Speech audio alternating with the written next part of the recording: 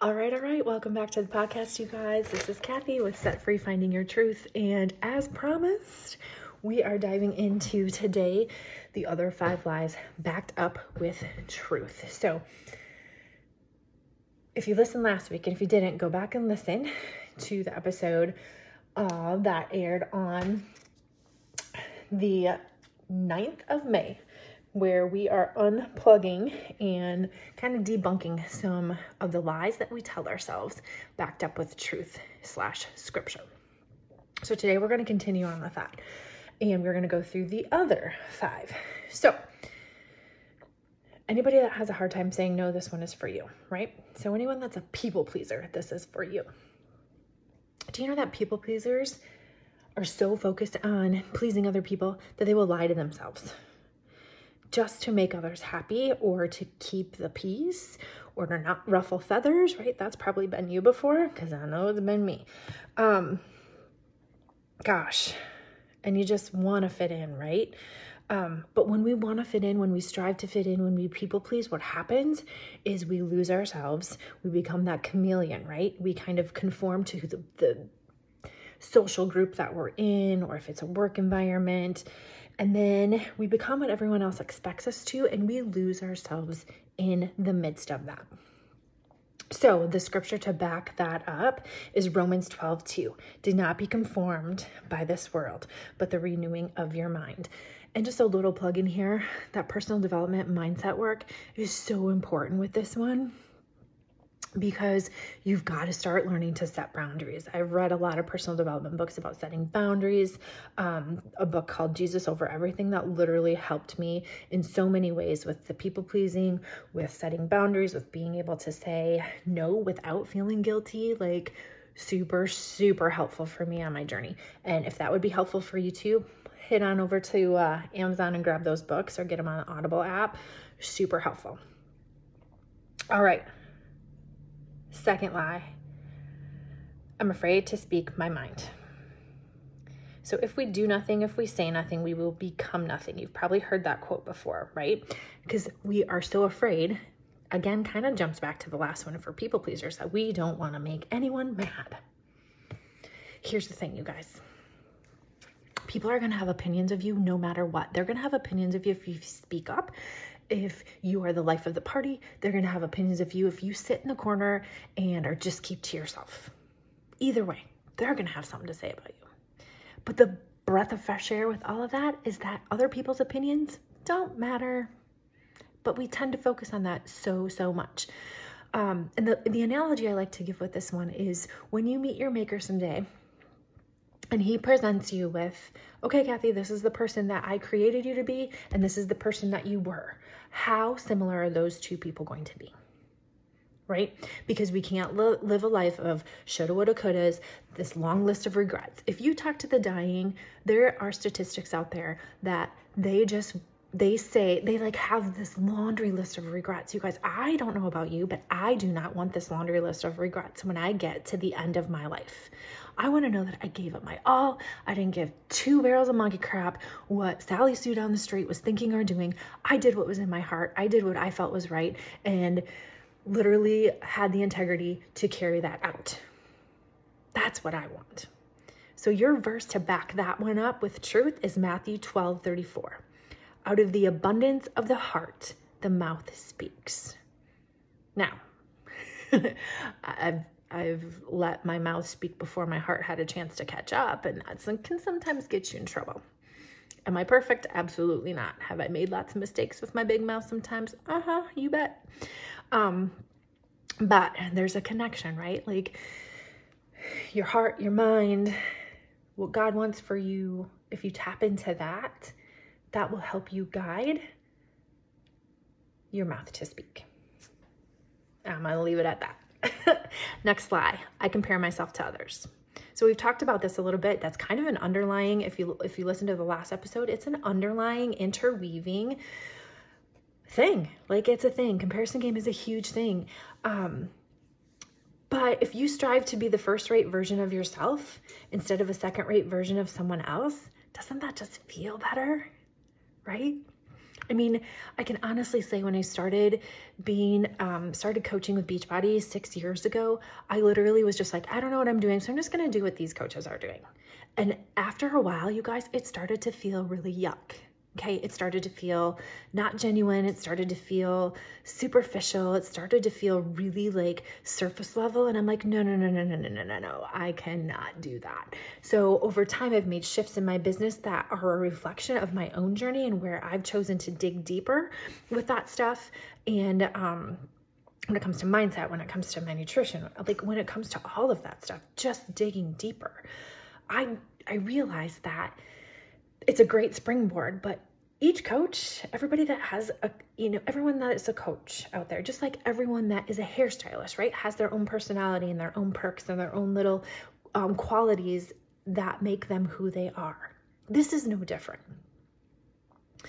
But a lot of times we're scared to be, something that's in our heart. We're scared to act that out. We're scared to carry that forth. I was scared to do that with my faith journey, you guys. Like I was scared of the judgment and criticism I would get for that. But there just came a day where I drew the line in the sand and I'm like, what evs? If that makes you uncomfortable, if I am too much for you, go find less. Like that quote has really been sticking with me in the last few weeks. And I'm like, dude, if you don't like it, walk away. And I don't mean that in a derogatory, like offensive way. It's just like, if that's not your thing, that's fine. Like I am not for everyone, right? Like I'm not everyone's cup of tea. I'd rather be a shot of whiskey anyway, but that's a whole nother story. But the truth that backs this one up is Galatians 6:4. Pay careful attention to your own work and set the satisfaction of a job well done. And you won't need to compare yourself to anyone else. Like I love that. I love that. You won't need to compare yourself to anyone else. So again, I love that scripture just gives us the truth that we are needing to hear. All right. Number 4, the lie we tell ourselves. If I pretend it's not there, it's going to go away, right? Have you ever said that about something? Because I know I've said it about a lot of things in life. But the thing of it is, you guys, it never goes away. That problem, the thing we avoid, the thing we mask, the thing we pretend is not there is only going to compound. It's like the rug that you're going to trip over time and time again until one time you trip and you fall flat on your hiney and you break your nose. And then you're going to be like, oh crap, I need to move this rug. I need to deal with it, right? We have to deal with it to heal from it. That's one of the things I've learned from this journey so much. Because you can take the analogy of health, for instance. So if we choose not to eat healthy and move our bodies, pretty soon the doctor's going to say, oh, you need a blood pressure pill because your blood pressure is high, or you have high cholesterol, or you seriously need to, lose weight, or you need to do this because your health is in jeopardy. And it's then that the axe comes down and we take action, right? When fear comes in, that's when we take action. I have been guilty of that in several aspects of my life, right? Push comes to shove. It's not on my timetable. It's not on my schedule. It's on somebody else's schedule that they're saying, nope, you need to do this and you need to do it now or else. I don't know about you, but I don't like that feeling, right?